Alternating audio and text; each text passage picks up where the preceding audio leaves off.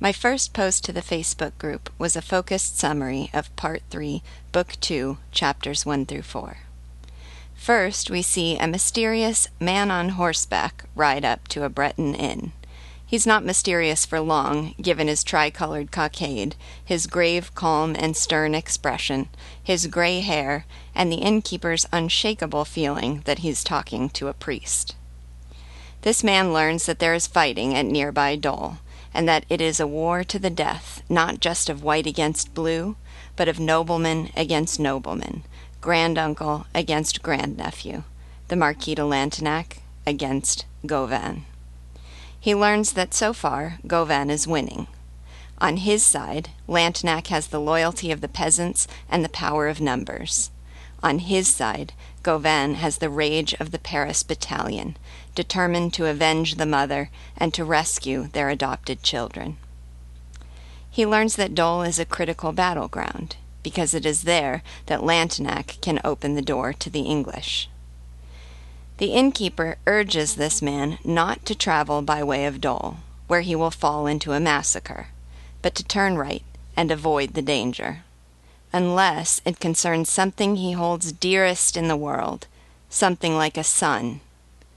And the man on horseback, Simordan, turns left. Then we too travel to Dole, where we observe these unmatched armies on this unconventional battleground. Lantenac has an army of 6,000 peasants in leather jackets, carrying pitchforks and dragging cannons with ropes, badly equipped, badly disciplined, and badly armed, but with the fervency of religious devotion. And Gauvin, with his 1,500 men, is outnumbered, but his men are uniformed officers, armed with copper-hilted swords and muskets with bayonets, trained, drawn up in formation, docile, and ferocious. Gauvin. We finally meet him, and it has been worth the wait. He is a self-confident commander who will lead an outnumbered army into battle without hesitation, without asking for orders, without consulting anyone but himself. He is an intrepid soldier who always rushes headlong into combat and who stands calm and thoughtful while volleys of bullets strike all around him and a cannon shoots off his hat. But he is also handsome, thoughtful, gentle. He takes great care of his superb brown curls. He is a philosopher and a young sage, and he is an innocent soul who has the laugh of a child. Perhaps these qualities help to explain the reputation that preceded him for clemency. Marat had said, "He is firm in battle and soft afterward." We soon see precisely what he means. Taking advantage of Lantenac's secure belief that Gauvin would not dare to attack with such inferior numbers, he does just that. Taken by surprise, the peasants shout, run, fall, even shoot each other in the chaos. But Gauvin's reputation as a brilliant strategist is really confirmed when he must figure out how to rout Lantenac's army even after the peasants regroup and build a barricade. What a great scene.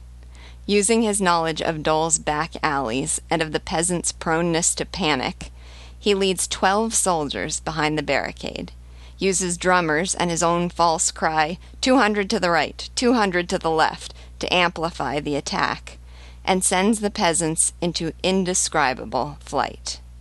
Firmness in battle. In doing so, he proves that Lantenac's fears about his peasant army, that they are too fluid, like water in his hand, were well-founded. Lantenac needs the English. After this victory, Gauvin encounters one peasant, still armed, who had fought bravely and who had not fled. He tells him to surrender, compliments him for his bravery, and then holds out his hand. Softness afterward. The peasant shoots his pistol at Gauvin's heart and swings his saber at his head. But at that moment, the man on horseback, the man who was told to avoid the fighting, the man who was told it would not be worth the risk unless it was for his own son, throws himself between Gauvin and the peasant, takes the saber stroke to the face, and collapses. We had been told that Simordan was a tutor in a noble's household. We had been told that he came to love his pupil like a son. We had been told that he once worked in the household of the Marquis de Lantenac. We had been told that Lantenac was Gauvain's granduncle. We had been told that Gauvain's parents had died, and that his only relative was a granduncle who was largely absent. But when Gauvain learns the identity of his savior, falls on his knees, and declares, "My master," and Simordain replies, "Your father," then we know beyond a doubt that Gauvain is that pupil, and all the pieces of this fascinating puzzle fall into place. My next post to the Facebook group was titled, "Turn Left." I'm always astounded by Hugo's ability to pack substantive meaning into deceptively simple phrases. One of my favorite examples of this is the last line of Part 3, Book 2, Chapter 1. He turned left. Simordain was warned that there is fighting at Dole. He was warned that if he goes that way, he will fall into a massacre. He was warned that the risk would be worth facing only if it concerns what he holds most dear. He was told to turn right, not left. He turned left. In turning left, Simordain is defying conventional wisdom. In turning left, he is embracing his own values. In turning left, he is veering into danger. In turning left, he is showing that there's something he's willing to die for. My students always loved that line, but one class in particular adopted it as their class motto. To them, it became shorthand for "make your own judgment and fight for your own values." Their graduation gift was a personalized journal, on the cover of which were the words boldly written, "Turn left." My next post to the Facebook group was titled, in all caps, "This novel should be a movie." I've held off saying that until you have read enough that it is incontrovertibly true. This is a riveting drama of epic value stakes played out in breathtaking action. It should be a movie. As a matter of fact, I know one of my graduates, a screenwriting major at a prestigious film school, began work on a screenplay. Another of my students has said that he intends to turn it into a musical. Maybe I'll inspire one of you. Who knows what may come. But just like my injunction to paint pictures with this novel, I also urge you to imagine the scenes played out in film. Scenes like these. Soldiers moving stealthily through the dark woods, terrified of ambush, here breathing in a thicket, surround it with pointed muskets and their fingers on the trigger, and then, plunging into the chamber of foliage, discover a mother and 3 children. A loose cannon tears across the deck of a ship like the living chariot of the apocalypse, fracturing the masts, making breaches in the planking, and hacking sailors into pieces. The very man whose negligence had caused the accident jumps down onto the gun deck with an iron lever in one hand and a rope in the other. The battered ship is set adrift and finds itself between a reef and an enemy fleet. The soldiers, who prefer fire to water, drop all the anchors and open fire. In a rowboat on a calm sea, the peasant stands imperiously over the sailor who has just pointed a pistol at him and told him to get ready to die, cowing him into submission with sheer rhetorical power. Lantenac, having seen the poster and heard the tocsin, sees the approach of an army of men carrying a tricolored flag and calling his name. Believing himself captured, he bares his breast and dares them to kill him. I could go on and on and on. It should be a movie. And if you're part of the Facebook discussion, we could play that old game, who should direct it? And who should star? My last post to the Facebook group was an account of some of my favorite passages from Part 3, Book 2, Chapters 1 through 4. One of the keen pleasures of reading classic literature is that it gives you the feeling of experiencing life with a superpower, something like a moral, intellectual, and psychological X-ray vision. A great novelist has a unique ability to see to the heart of something complex, and to express that understanding with clarity and with poetry. how fortunate we are to have the opportunity to look at life with Hugo-colored glasses. I have discussed some of my favorite passages from this section in the previous posts, so I'll use this opportunity to highlight what I found to be some of Hugo's more subtle brilliance. One was this quote: "They were trained, drawn up in formation, docile and ferocious, knowing how to obey like men who would know how to command." Knowing how to obey like men who would know how to command. What a brilliant way of expressing a brilliant observation.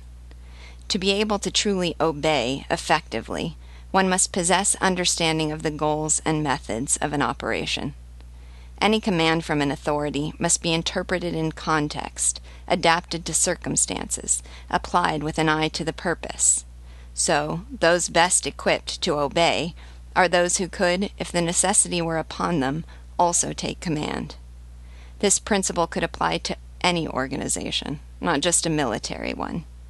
Anytime there is a leader at the helm, his goal should be to do what he can to make sure that those following his orders possess the understanding of those orders that would make meaningful fulfillment of them possible. Since Imanus did not make my focused summary, he must be mentioned here. On his face was the hideous, almost supernatural glow of a soul that was not like any other human soul. He was infernally brave in combat, and atrocious afterward. He had a heart full of tortuous processes. He was inclined to all kinds of devotion, prone to all kinds of fury. Did he reason? Yes, but as a snake crawls, twistedly. He departed from heroism to reach murder. I love how quickly Hugo is able to bring this character to life, and to differentiate him both from the savagery of the peasants and the ruthlessness of Simordan or Lantenac. His is not the blind certainty of the arrow, but the deliberate cruelty of an instrument of torture. He isn't just willing to commit barbarous actions in the name of some end. He revels in the barbarity. At the risk of violating my own injunction against spoilers, yes, you will see Imanus again, and it will not be pretty. Hugo often dramatizes the epic heroism of his characters by making their responses undramatic. When a volley of bullets strikes all around Gauvin and his soldiers declare, "They're aiming at you, sir," he stands calm and thoughtful. When Lantenac's cannon fire knocks the hat off the man who is both his mortal enemy and his grandnephew, his response is, "How awkward of me. A little lower, and I'd have hit his head." When Radub is called to a vanguard of 12 men about to take on thousands, he carries out his orders in silence. So many of Hugo's characters are souls of the storm, and can inspire us to deeply understand and strive to embody that remarkable phrase that has become a cliché: keep calm and carry on.